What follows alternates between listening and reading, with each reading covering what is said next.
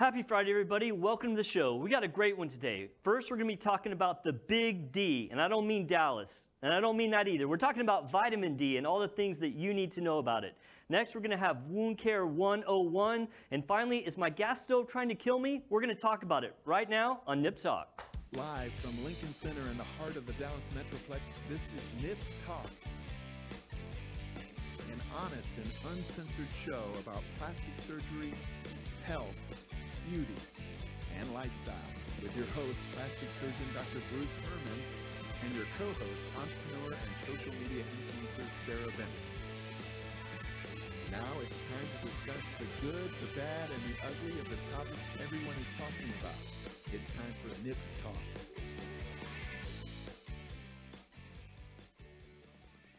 Welcome to the show, everybody. Thanks so much for joining us. I'm your host, plastic surgeon Dr. Bruce Herman. With me, as always, co-host Sarah Bennett. Hey. In the box is the man and the legend, Trelvis. What's up, man? What's happening? What's happening? Not much. How you been? Good. Happy Friday to y'all. I know. That's why I love doing the show, because it means it's Friday.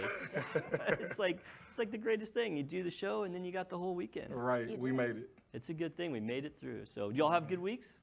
Yeah, I did. Yeah. Anything exciting? Now, I know you got this new gig you're doing. How's that Yeah, going?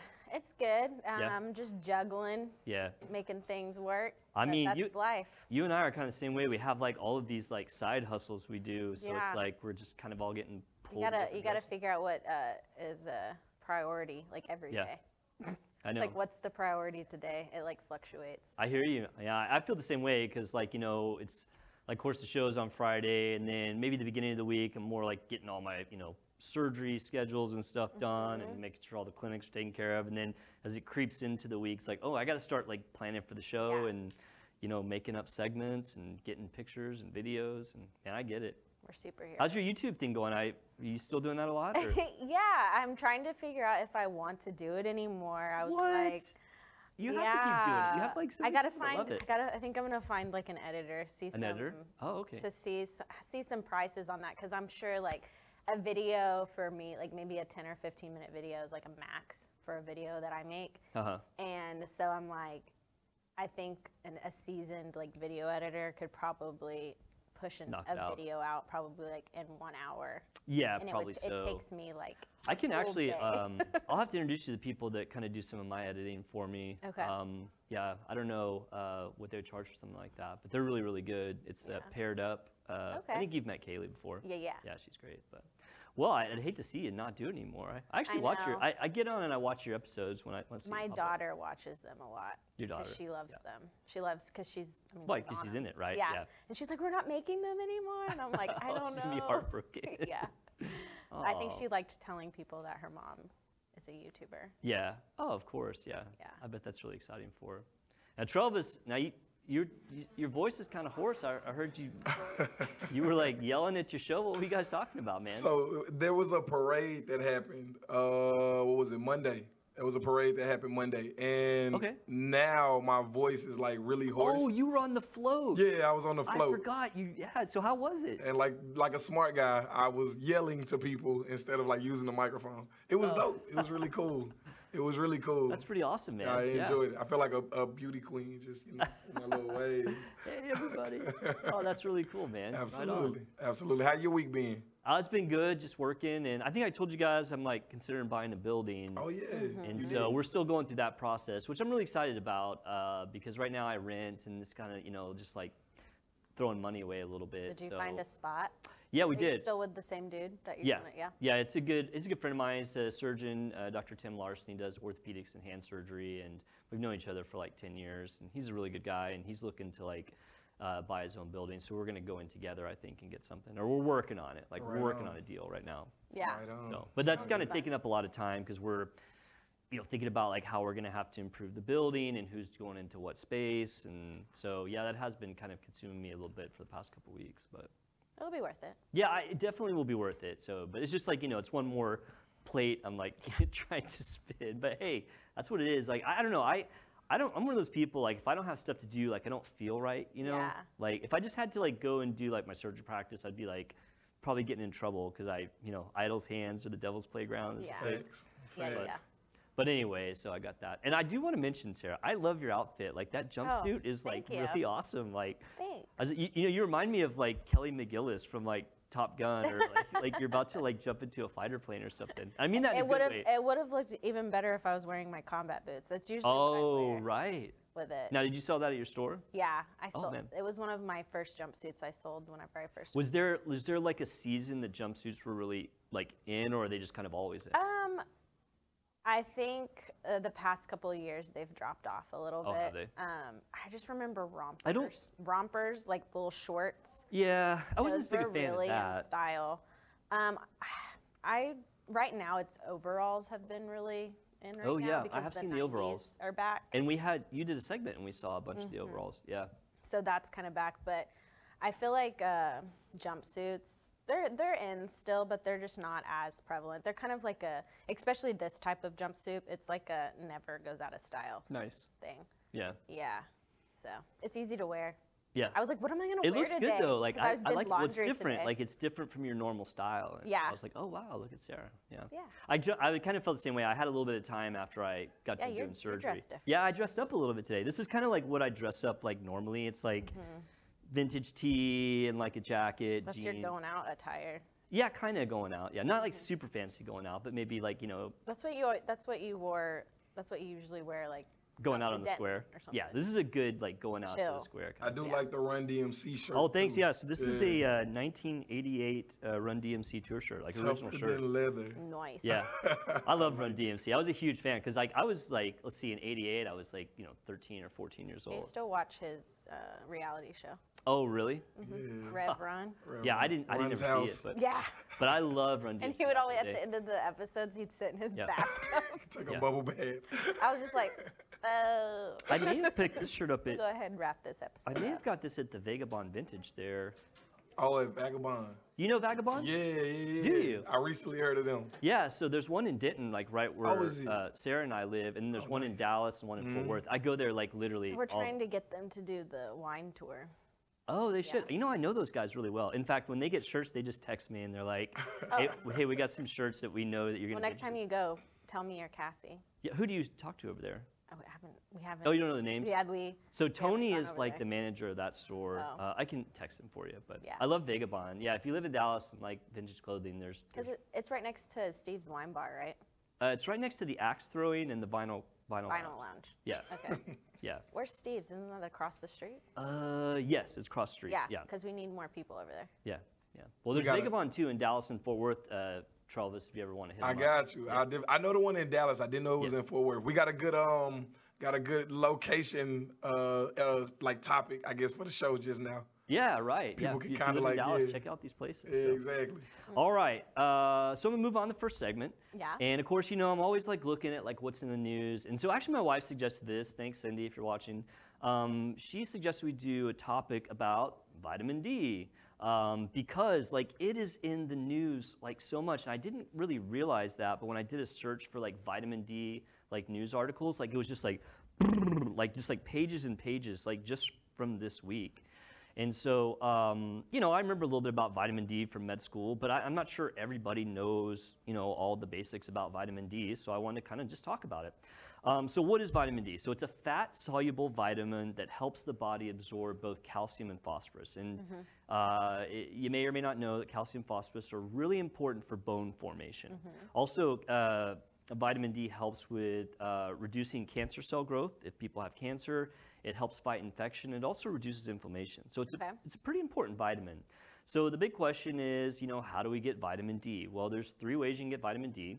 One is the sun, one is foods, and the third way is supplements. And so I brought some questions for you guys. I know you love questions. Yes. All right, Travis, throw up the first question. All right, so, and I did not know the answer to this question myself, so I'm not sure I would have gotten this right. But how much sun exposure in a day do you need to get your total allotment of vitamin D? So you think it's wow. 15 minutes, 30 minutes, an hour, or 2 hours? Who wants to go first? I'll go first. All right, Travis, lay it on us. I'll say A. 15 minutes. Sarah? B. 30 minutes. Okay, Travis, you're right. Oh wow, really? Yeah, so it's about 10 to 15 minutes. Now that does vary by like how intense the sun is. That 15 minutes is just kind of like an average amount. but it needs to be like 10 to 15 minutes of like pretty like direct like midday sunlight. And so I thought it was going to be more. I didn't realize it was that small of an amount. So, but the thing is nowadays, people say stay out of the sun and cover up. And so, it's potential that people could not be getting enough vitamin D from the sun. Also, if it's winter or if you like live in a place that's really cloudy, like, Seattle or Portland or whatever, or if you just avoid the sun. So also there's a follow-up question in that. Travis, throw up the next one, will you? So if all things being equal, what group out of these 4 is more at risk for vitamin D deficiency? Is it Caucasians, Asian, Hispanic, or African American? I'll say D, African American. That's what I was gonna say. Yeah. You'd be absolutely right. And the reason for that is the darker your skin tone is, it acts like shade to those molecules that create the vitamin D. Oh. And so if you're very fair, then your body makes vitamin D easier than if you have a darker skin tone. So in general, African Americans have to be a little bit more aware of if their vitamin D levels are good enough. So, I've heard that too. Yeah, did you know that? Oh, wow, I've very heard good. that. I didn't know that either. Like I learned a lot, like just going over it. I probably knew this stuff when I was like in med school, but Just a little rusty. well, it's like, I'm a plastic surgeon, so I'm not like talking to you about, oh, is your vitamin D levels okay before you come get this liposuction or whatever. Yeah. But I remember, bits and pieces from med school, but refreshing my memory was good. Okay, so we said you can get it from the sun and food sources. So I listed out the food sources that have good vitamin D, and a lot of these I remembered. Fish is really high in vitamin D, and so like where it says salmon, like that's 66% of your daily value of vitamin D can come from salmon. Can of tuna, 35%. I don't know who eats sardines and herrings. I guess maybe in England or something. But you can get 25 to 27. My dad loved sardines. I remember eating them when I was a kid, but I don't even know if you can buy them around here anymore. Yeah, you can. I don't know. Cans. Can you? Okay. Cod liver oil, a teaspoon will give you 50% of your vitamin D. So like an egg or egg yolk, 5%. Mushrooms is the only non-animal product food that I could find that actually provides vitamin D, and it's a fair amount. A serving of mushrooms can give you 17% of your daily vitamin D. Cow or soy milk, 15%. Fortified cereal or oatmeal can have up to 15%. Fortified OJ, 12%. And fortified cheeses up to 10%. So, well, actually, the cheeses don't have to be fortified. Well, I think they are fortified. Some of them are, because I've seen cheese packets that say with extra calcium, or with extra vitamin D, sorry. Yeah. So anyway, those food sources can help supplement you if you're not out in the sun a whole lot. So what is vitamin D deficiency? I think I got one more question up here. All right. So there is a disease that comes about from vitamin... Herpes. Herpes? Is that your answer, Sarah? No, I'm just kidding. No. So is it scurvy, rickets, impotence, or herpes? I think, Travis, you're up. Or I can't remember who's up. I think scurvy is like a pirate's disease or something It like is. that. Yeah. I'm gonna say B. Rickets? Oh, man. Besides, that's the only one I don't know what it means, I guess. I'm just going to say A. Scurvy. Okay, so I will tell you, the answer is B, rickets. Scurvy is a deficiency of vitamin C. You're right Okay. about it being a pirate's disease. Scurvy was something that sailors and pirates got because they couldn't get vitamin C. And so, have you ever heard the term limey, like a British person? Like limey? A limey, L-I-M-E-Y, limey. not. You guys haven't heard that? I have Okay. not. So it's like a slang term for a British person, a limey. The reason they were called limeys is the British Navy would supply limes to their sailors so that they wouldn't get scurvy. And Oh, so they were okay, called cool. limeys. Yeah. But the answer is rickets for vitamin D. That's Okay. the deficiency disease for vitamin So D. what exactly, I guess, is rickets? Yeah, so rickets is a disease that comes about when your vitamin D deficiency is low as a kid and your bone formation can't happen correctly. Okay. So you can get malformations of your bones, you get muscle weakness, joint pain, and like these weird growth patterns where, the limbs don't necessarily look like they should. Okay. So rickets is very rare because, most kids are out in the sun. Like, kids are generally outside Yeah. more than adults. So it's unusual that you would find a kid to have rickets these days. Plus, parents are all giving their kids vitamins and they drink milk and all that. But if there was a vitamin D deficiency, that disease is called rickets. So in adults, Can you have be predisposed to have rickets more so than other people? Like if your body doesn't yes. metabolize vitamin D? I don't. Like other people? There are some diseases that we're going to talk about that yes, you can. Now, as a child, I don't remember seeing any children's diseases specifically that run a high risk of vitamin D deficiency.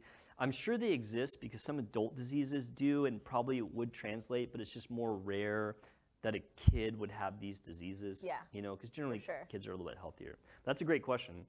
For adults, if you have vitamin D deficiency, you can get fatigue, bone pain, muscle weakness, and also depression. I love when segments come full circle because remember when we did seasonal affective disorder? We touched base with We did, vitamin D. yeah, exactly right. We talked about how if you, in the winter, there's not as much sun, your vitamin D levels can drop, and then you can get depression. And that's actually... I have one of my friends bought me for Christmas this little light, Oh, right. and it's supposed to feel like sunlight. Yes. Yeah. Yeah, we remember we It talked makes you about that. feel That was a better. treatment for seasonal affective disorder. Yeah. Do you use it? Yeah, I put it like in my office at my store. Nice. I don't have a window. So like if I'm Oh. in there all day, like I Yeah. don't see the windows or anything. I wonder if that light, do you know if that light will cause vitamin D formation? Is it UVB? Probably not because I UV. don't know. You- It's from Amazon. I don't think it was that like super expensive. Yeah, that's interesting. If it has UVB light, then that does stimulate vitamin D. Oh, okay. It might. We'll have to look it up. Yeah. Anyway, I'm always by your store. I'll drop in and we'll take a look at it. All right. So how many Americans potentially suffer from vitamin D deficiency? Well, it's actually higher than I thought. You know, because I know I've been on here saying, oh, if you live in America, you know, you don't have to worry too much about vitamin deficiency. Well, I read some studies that said up to 1/3 of Americans have vitamin D deficiency. Now, I think it's a lot of at-risk patients because we're going to talk about people that, you know, are more at risk. But I was kind of surprised. So, and if you think your vitamin D levels might be low, like if you're in one of these groups or maybe you just, you know, hate the sun or whatever, your doctor can check your levels. That's an easy lab to draw. It's not something that's common, so you'd have to mention to them, you know, or maybe hopefully they would mention to you, like, do you get out in the sun or, you know, do you think you get enough vitamins? I don't know. But doctors can check that level. And as far as how much vitamin D you need, so like if you're thinking about it like in a dosage, it's either international units or micrograms. So for most adults, 600 international units, which is 15 micrograms. If you're older, where you need that increase for your bone mass, it's 800 international units or 20 micrograms. So I do want to talk about the people who are most at risk for vitamin D deficiency, because if you know somebody that's in this group, if you want to be like a good friend or family member, you might just mention to them that these are the people that are more at risk for vitamin D deficiency. So postmenopausal women is one. They're always, because you've heard of osteoporosis, right, as women get older.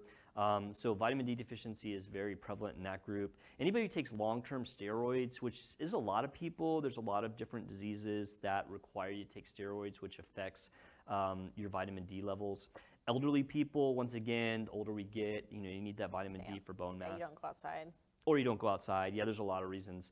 People that are pregnant or breastfeeding, like they're more prone to be vitamin D deficiency. The next one are diseases. People who have chronic kidney disease or parathyroid disease. Parathyroid helps regulate calcium and phosphorus. So people with those diseases tend to have a little bit higher risk of vitamin D deficiency. People who are obese don't have as high a level of vitamin D, so they're at risk. And we said it early, right at the beginning, African Americans, because they have the darker skin tone. Or, you know, very dark Hispanic, you know, could be in that group as well. So lastly, I want to talk about supplements. There's a huge market for vitamin D supplements. I think most people probably don't need them. Like, I'm not saying you have to run out and start taking vitamin D supplements. It's just, you know, this is the information. Be aware. You know, think about, you know, are you getting out in the sun enough? Are you in one of those high-risk groups? If you are going to do supplements, there are generally two kinds. There's vitamin D2, which is called ergocalciferol. And that comes from plants. And there's vitamin D3, which is cholecalciferol. That's the animal product one. The vitamin D3, the second one, is better. There's been a lot of studies that show that that one is more absorbed and helps increase your vitamin D. I think I have a vitamin you do? D3 gummy at my house. Oh, do you? Do you take a lot of supplements or some? Sometimes. Yeah. It depends on like if I'm on a kick or something. Yeah. I mean, I'm always taking protein. Yeah. That's the only supplement I really take is protein powder Protein, a lot. yeah. But Because you're working out. the other Yep. stuff, it's like when I think about it, I'm like, oh, that's a gummy. Yeah, it's like, maybe just make sure my vitamin D levels are good today. Yeah, I'm bad about that. Like, I don't take any supplements really. In fact, one thing I did do this past week. I went to the doctor for the first time in like forever, and so like actually he says in pretty good health. My blood pressure was really good. I don't normally check my blood pressure. I was like 110/70. It's like it's pretty good because I mean certainly someone at my age could have high blood pressure. Yeah, I've gotten prescribed blood pressure medication. Oh, you before. did? Yeah. Oh, was it like around pregnancy or? Well, I had preeclampsia Oh. Okay. towards the end of my Yeah. pregnancy, but I have a tendency to get really, really, really stressed out, And that and affects my your blood pressure. pressure goes up really. I'm like a high. pretty chill guy, so like I think the stress thing. Yeah. I don't think I have. I pretend to be chill. You but pretend to inside, be. You seem very chill. Like on the show, it's Inside. like I feel like I'm the kind of the. Yeah, inside I'm like a raging maniac, and you just don't see it. I guess I could see that. Yeah, I'm just a good cover up. Yeah. But no, I probably should get my vitamin D check. Although I'm out a lot. I like to be outside. I like to run and like I'm that guy that like runs like, with no shirt on just to like scare everybody. Not to scare everybody, but I just like to get sun. Like I do it because I like to, I don't know, I feel better if I have, like not trying to like sun tan, but just, I mean, maybe subconsciously I'm thinking about my vitamin D, but like I like to get out in the yard and like, get sun and stuff. So Well, it's natural I'm probably okay. to want to be outside. Yeah.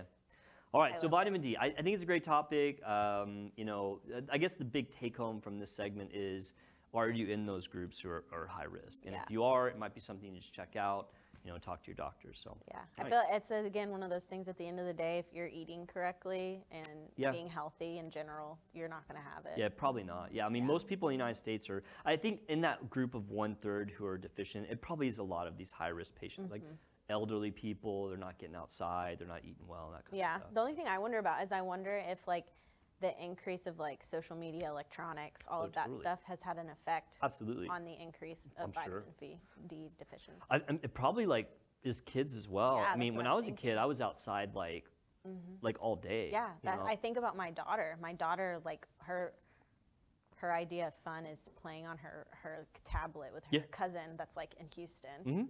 But I'm Yeah. like, why don't you go outside? Because like I was outside running barefoot, Mm-hmm. getting into all kinds of messes. Times are when I was different, her man. age. Like, I mean, I don't know what to say. Like, my kids are the same way. Like, Yeah. I mean, they're good kids, but they love to be, they're indoor kids. I mean, Yeah. we do go out. Like, in the summer, we do out a lot. Yeah, I make her go camping. Yeah. So But, all right, very good. Okay, so I know a lot of times that I've just kind of mentioned about the fact that I do wound care. Yes. And then I was just thinking, I'm not sure we've ever done like a wound care segment. I mean, it's not something that's glamorous, but it's kind of interesting. So I wanted to do Wound Care 101 today. And so Very that's nice. that's a picture of the facility I work at, which I'll talk about in a minute. So for doctors, plastic surgeons generally are considered the highest level for wound care. And a lot of that becomes of our surgical background. Most of us are trained in general surgery, which deals with wounds. And then plastic surgery is trained to either heal or close the hardest wounds. Like if somebody's in an accident and like the ER doctor and the general surgeon are like, I have no idea how I'm gonna close this wound, like that's when I get called. Like so for bad dog bites or crazy car wrecks, motorcycle stuff. But the thing is like not a lot of plastic surgeons like to do wound care, like in a classic wound care type of setting. They may take call in a hospital, but actual wound care like in a clinic, there's almost no plastic surgeons like to do that.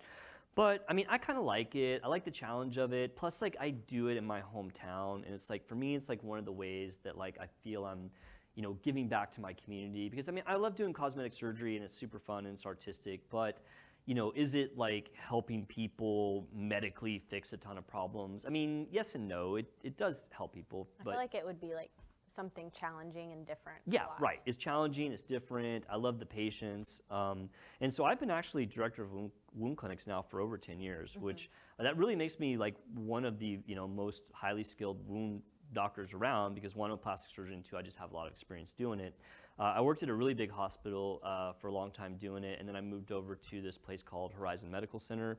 And I really like Horizon Medical Center. It offers us both an outpatient wound clinic, and then we have inpatient, because some people have wounds so bad that they need to come into like a facility. So this is like an LTAC, which is a step down from a hospital.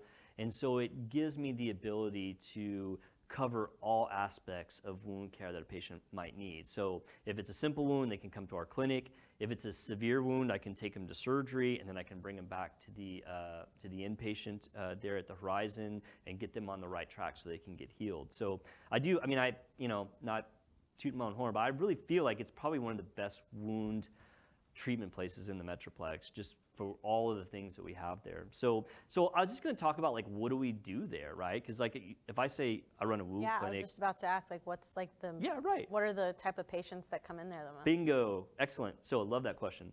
So it does break down into like a couple categories that will cover most things. A lot of what we see, and these are some of the hardest wounds out there, are what's called decubitus wounds, which the layman term would be a bed sore.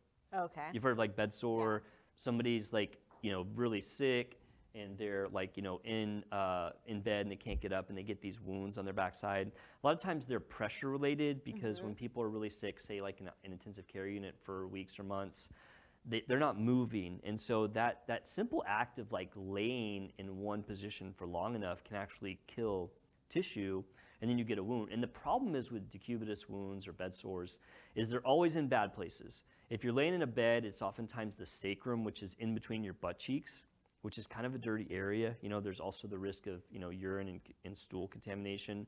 And if you're like in a sitting position, so say like you were in a wheelchair 24/7, it'd be your ischium, which is kind of like your butt bones, kind of more off to the side, away from the sacrum.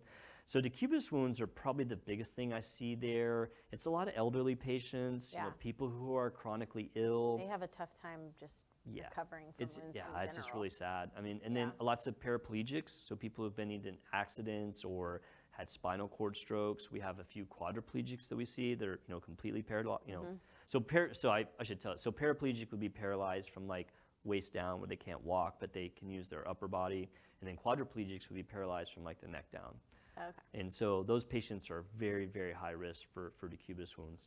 The next things we see a lot of, and this is something that, even when I was in general surgery, never saw or thought of, is what's called venous stasis ulcers. Okay. So as we age, the veins in our legs start to, for lack of a better word, wear out. Okay. And they don't pull the blood out of our legs. Like the arteries push blood into our legs very strongly, and then if the veins can't bring it back out, what happens is the legs start to swell. And when the legs start to swell enough, the skin will start to break down, and you get these really superficial wounds on the legs, basically from your knee down to your feet. And they can be really, really severe, and a lot of times what will happen is if they're not treated properly, they'll get an infection, and then the infection makes it worse. And you can literally like end up having to have an amputation if they're... I've heard of that. I've seen some of older relatives in my family. Yeah. They'll wear like those compression socks to make sure that that's exactly right. Their legs are still circulating correctly. That's exactly right. And some people just don't think to do that, or they don't have the resources, or maybe they can't put their stockings on, or they don't know where to buy them. And so we get a lot of patients that these will start to develop, and then we will treat those for them. The other thing I see a lot of is complex surgical wounds. So this isn't a case of like, say someone has like a C-section and there's like a little breakdown and then they send them to me. I mean, I would see that. That'd be totally fine.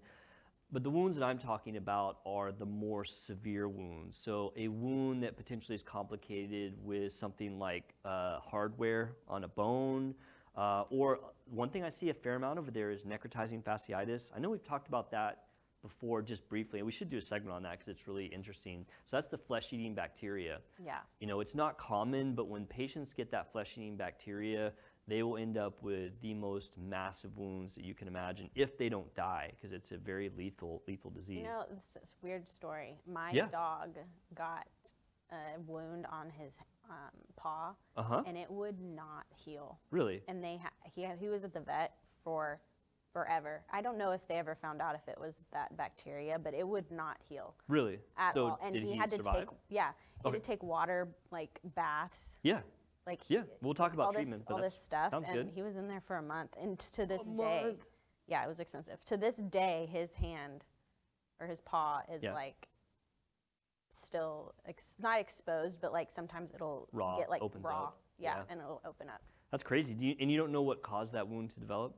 No, I mean, I do. It was from putting his hand underneath a fence and like pulling it out really fast. So he kind of shaved some of the skin off? Yeah, he was trying to get another animal. For fur, I guess. Yeah, it was bad. Interesting. Yeah.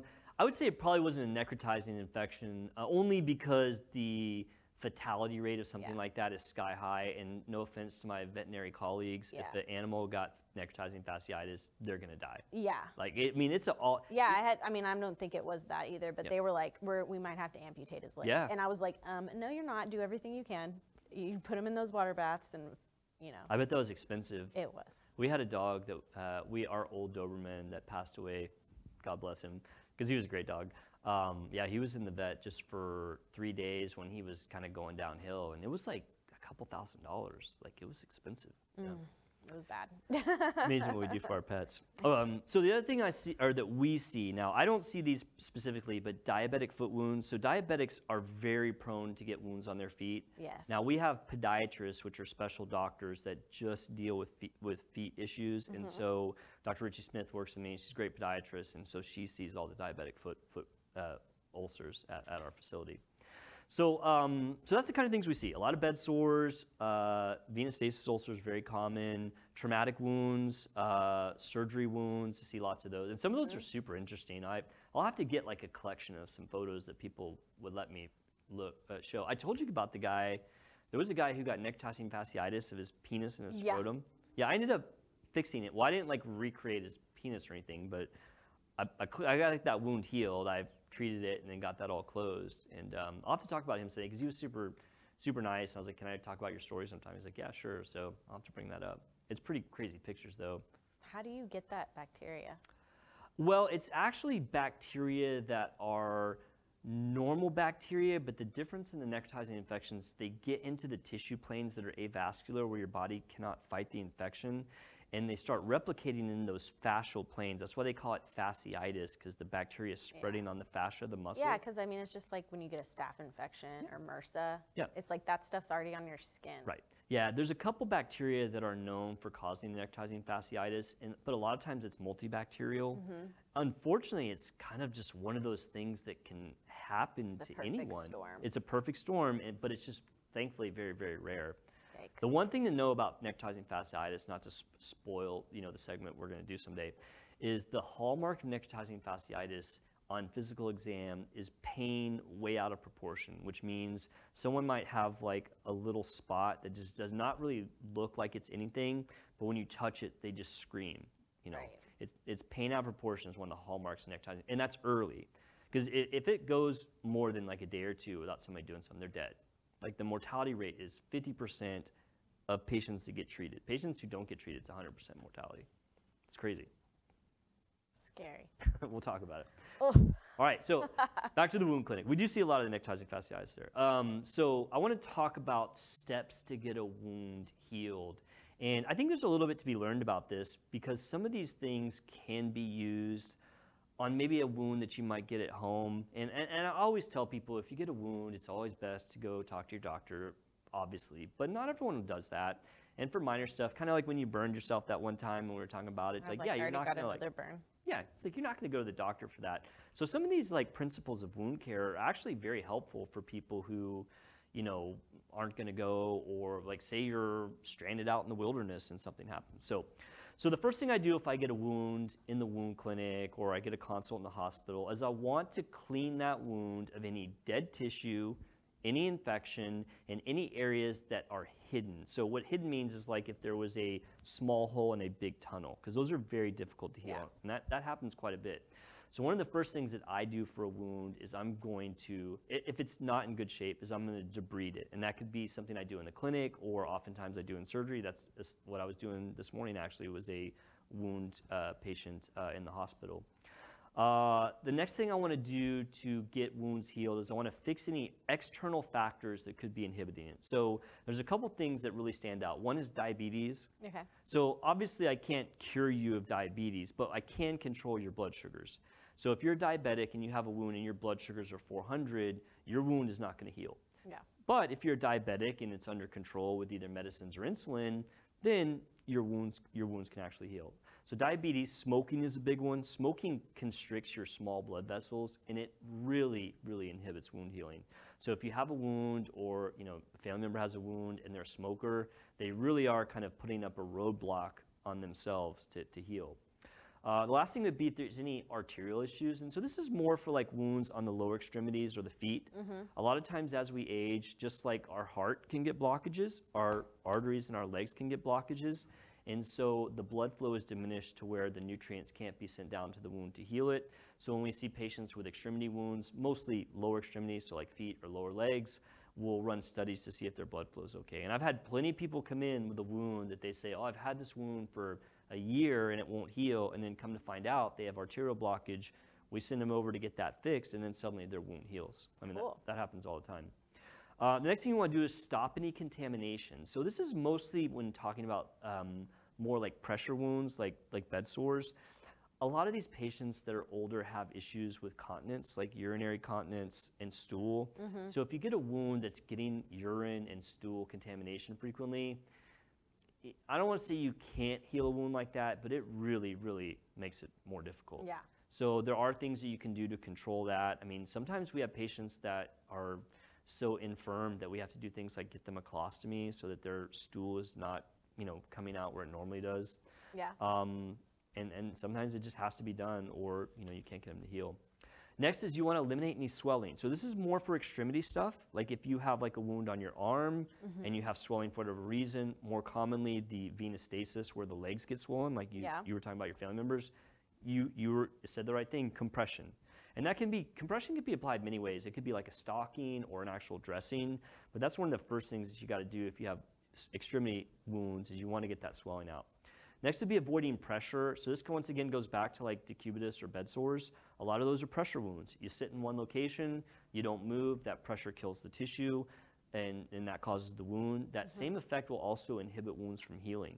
And so you want to make sure that if it's somebody who has a pressure wound that they're offloading, making sure that they're like shifting from side to side, either in a wheelchair or bed. This is something we have to teach patients that are paraplegic or quadriplegic, especially if they're, more recently like that, to take pressure off.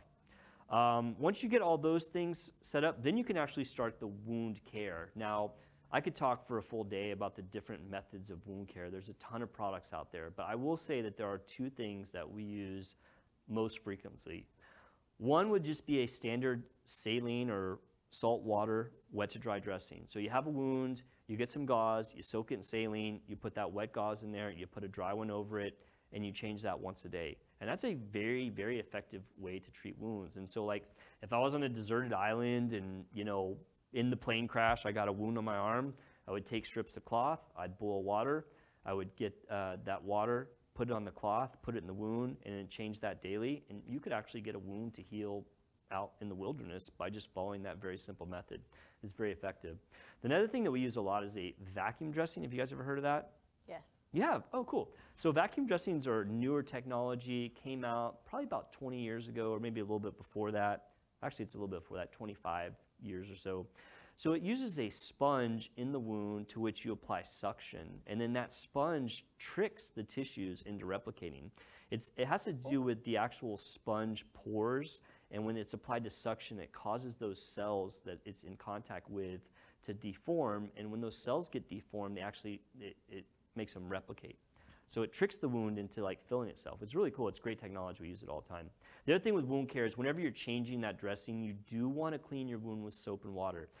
I swear, there are so many even doctors out there that will tell people not to get a wound wet, and that is total nonsense. It is absolute nonsense. If you have a wound and you're treating it, cleaning it with soap and water is literally one of the best things that you can do because it'll get the bacterial count down. It'll get any cellular debris out that's inhibiting the wound. So cleaning with soap and water is very important. And then lastly, for our wounds, we consider is surgery something that they need. So can I just close this wound with some stitches?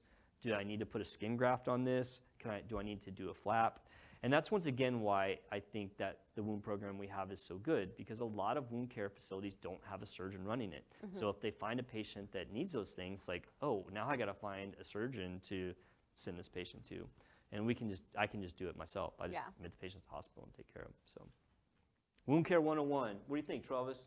I've never heard of the other wound that you mentioned. I think Sarah said she had heard of it. Which one? What was that one that you had heard of just now, Sarah? Oh, the venous stasis ulcer? No, the suction. Oh, the wound vac. Yeah, the wound vac. Oh, yeah. I've never heard of that one. Yeah, that's pretty new. I think most people that are not I didn't in- really know what it was. I Yeah. just knew. You've heard of it, yeah. Most people that are not in medicine, unless they had a family member that had one, would probably not know about it. It's just a more new, advanced type of wound care that's actually very, very effective. We use Yeah. wound vacs all the time at the wound clinic. Yeah. So like I have another wound story. Bring it. I love wound stories. So my Who ex, says that? my ex got MRSA when Okay. he was in basic training, and he came Where? Where'd you get MRSA? in Georgia. No, I meant like where on his Oh, body? right here. On the leg. Okay, so he had a MRSA infection on his leg. Okay. Yeah. So and it was an infection. So like there was just it looked like something had bit him, and it hurt really bad. Oh, Like, yeah. if he touched it or if I touched it, it Painful. hurt really, really bad. So I took him to the doctor, and they were like, "Yeah, that's that's a MRSA infection," and they just like literally dug Yep, opened it it up.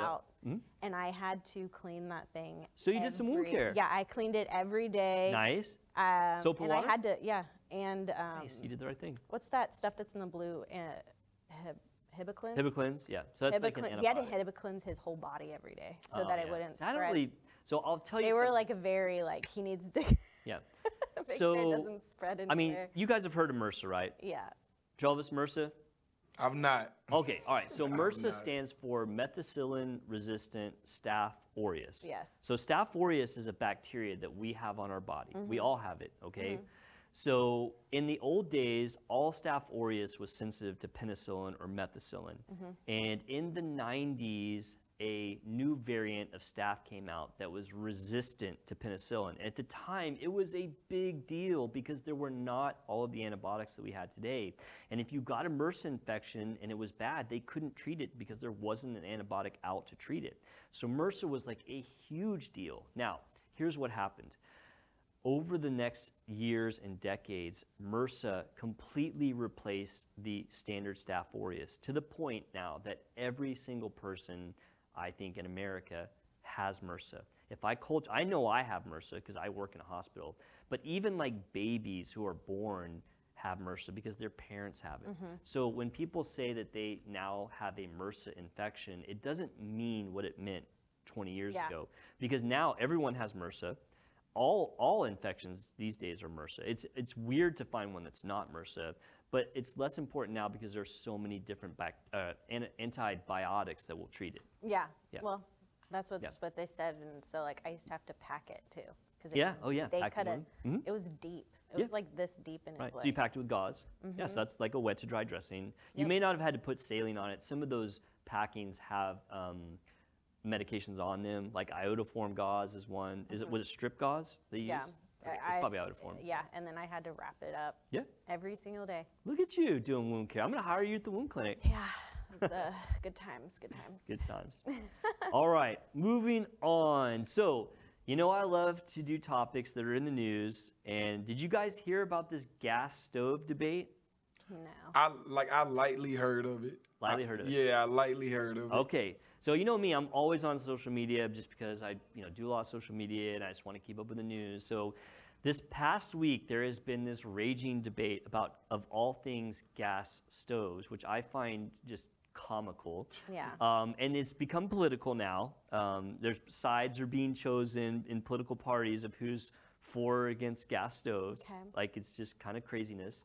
And so I was like, I wonder if there's anything to this because I myself had never heard that gas stoves are potentially harmful, and I found that odd being a doctor and being someone who tries to keep up with things like this. This was kind of a new one to me. So obviously, got to do a segment about it. So it all came about because Richard Trumka, who is one of the commissioners of the U.S. Consumer Product Safety Commission, said that the federal government may, moving forward, ban gas stoves. Now, this would not be that they come into your house if you have a gas stove and rip it out. This would be for like new construction. Okay. So like new houses. So I was going to ask you guys, do you have a gas stove? Travis, do you have a gas stove? No, I do not. My like grandma does have a gas stove. grandma has though. one? Yeah, my grandma has one. So we have gas stove in our house. And Yeah, most like professional chefs. Yeah. use- Oh, yeah. I've always heard gas like cooks better. Without question. You guys know I love cooking. Or I think I Yeah. said that. I love to cook. I like to cook too sometimes. Oh, I love to cook, and so I would be lost if I didn't have a gas stove. Yeah. Like, I hate cooking on electric stoves. So in the United States, about 38% of homes have gas stoves. In some states, it's as high as 70%. So they're saying that gas stoves pose a risk because of the indoor air pollution, okay? And that there may be a link from the indoor pollution of a gas stove to childhood asthma. And so Trumka actually posted a study. I think I took a picture of it. Troubles. It was a brand new study in the International Journal of Environmental Research and Public Health. And the basis of this study said that gas stoves account for around 12% of all cases of childhood asthma. Now, you know how I am. If I see a study, I'm going to read it because a lot of these studies are not necessarily what I would consider quality or good studies. And I do have some serious concerns with the studies. I mean, the way the study worked is it looked at old papers first, and then it looked at states that had high levels of gas stoves and compared how high the childhood asthma was, and then tried to make the association that in states that had a lot of gas stoves, the children were more likely to have childhood asthma. And so there's a saying that we have in medicine or statistics or whatever that correlation does not equal causation, which means just because two things might happen together does not mean that A causes B. And so I feel like that's the case with this. You know, this is not a good study. A good study would be, I have 1,000 homes that have a gas stove that have a new baby, and I have 1,000 homes that don't have a gas home that has a new baby, and then you calculated what percentage of those babies in each group got childhood asthma, then you could say, okay, that's a good study. It's looking specifically at the two factors that we want to look at and what's the outcome. So this study was not like that at all. And so the study is kind of weak in that. But also there's a lot of studies that came out before it that say that gas stoves either don't cause problems or they're inconclusive. So I have a little bit of question about this study. Because I guess the thing is, it's like, should you be concerned about this? Well, I'm not going to tell you to be concerned or not be concerned. I'm not concerned. Like, I don't have like this big worry that my gas stove is causing my, kids to get sick. Sounds made up. Or me to get sick. And so, yeah, I don't know. I mean, anytime there's combustion, there are products. So the things that they're worried about are carbon monoxide and nitrogen dioxide, that those things can cause, asthma. And carbon monoxide can kill you. Like, it's a deadly gas. And so, I personally don't see the worry. I think that if you were concerned about it, like the ways that you could alleviate your concerns are, one, turn on your overhead vent, because almost everybody that has a gas stove has got a vent. I mean, I don't always use mine. I just use it like if I'm really kind of... It's getting a little heated. It's getting a little heated and like there's smoke coming up, because mostly I just don't want to set off my smoke alarms. But use your vent, and then don't have kids. But so I wanted to like take a step further, or no, don't have kids in the kitchen. Like, I don't mean don't have kids. Don't have kids if you want a gas stove. Warning. But I wanted to actually do like a little in-home study. So I was going to buy a spectrometer. They're really expensive. So I was like, well, I'll just buy a specific one. So I can buy a carbon monoxide detector. I was going to buy a nitrogen dioxide detector, but they're in the multiple hundreds of dollars. Ew. But I bought a carbon monoxide detector, and I wanted to see, because I wasn't sure what the answer to this was going to be, is my gas stove putting out enough carbon monoxide that I need to be worried? Now, Travis, can we run that video but keep my mic on? Yeah, we can. Okay, let's run this video. All right, so this is my carbon monoxide detector. I'm in my Blazer right now. It started. I don't know if there's a little bit of volume. So the 0 is carbon monoxide, 63 is the temperature. So as I get close to the tailpipe, you can see that number starting to rise pretty quickly. So I get down close to it. It's 50. It's going to go hundreds, 200s. So the numbers to know is like less than 100 is generally pretty safe. Over 200 is dangerous. Over 800 is lethal. All right, so this is a campfire. This is my backyard. So 0. Now watch this thing as I get close to this campfire. All right, starting to go up, 30, 40, 50, 60, 70. I couldn't get close enough to the fire. I had to move back, so I was starting to get really hot. But like the closest or the highest I could get was about 70. Okay, this is my house. This is one burner of my gas stove. 0, 0. So I was like, well, maybe it takes more than one. I couldn't get it to go off with one burner. I tried multiple angles, different things, no luck. So I was like, well, let me try all 4 burners at once. So here in a second, I'm going to swap. Oh, yeah, I was trying to see, well, maybe the carbon monoxide's up here. I couldn't get it. All right, so now I got all 4 burners running. You can see the temperature, 86 degrees. It's getting really hot. I put that thing everywhere. I could not get it to go off. It just was 0, 0, 0. And then I finally figured out how to make this thing go off. Like, it's going to show you here in just a second. And I had this thing here for like 5 or 10 minutes. So this is like 10 minutes later. So look at the temperature's going. It's like 92 degrees now of me holding it above these 4 burners. And I had yet to get this carbon monoxide thing to go off. But I figured it out. What I had to do was actually hold the detector literally over the burner. Watch.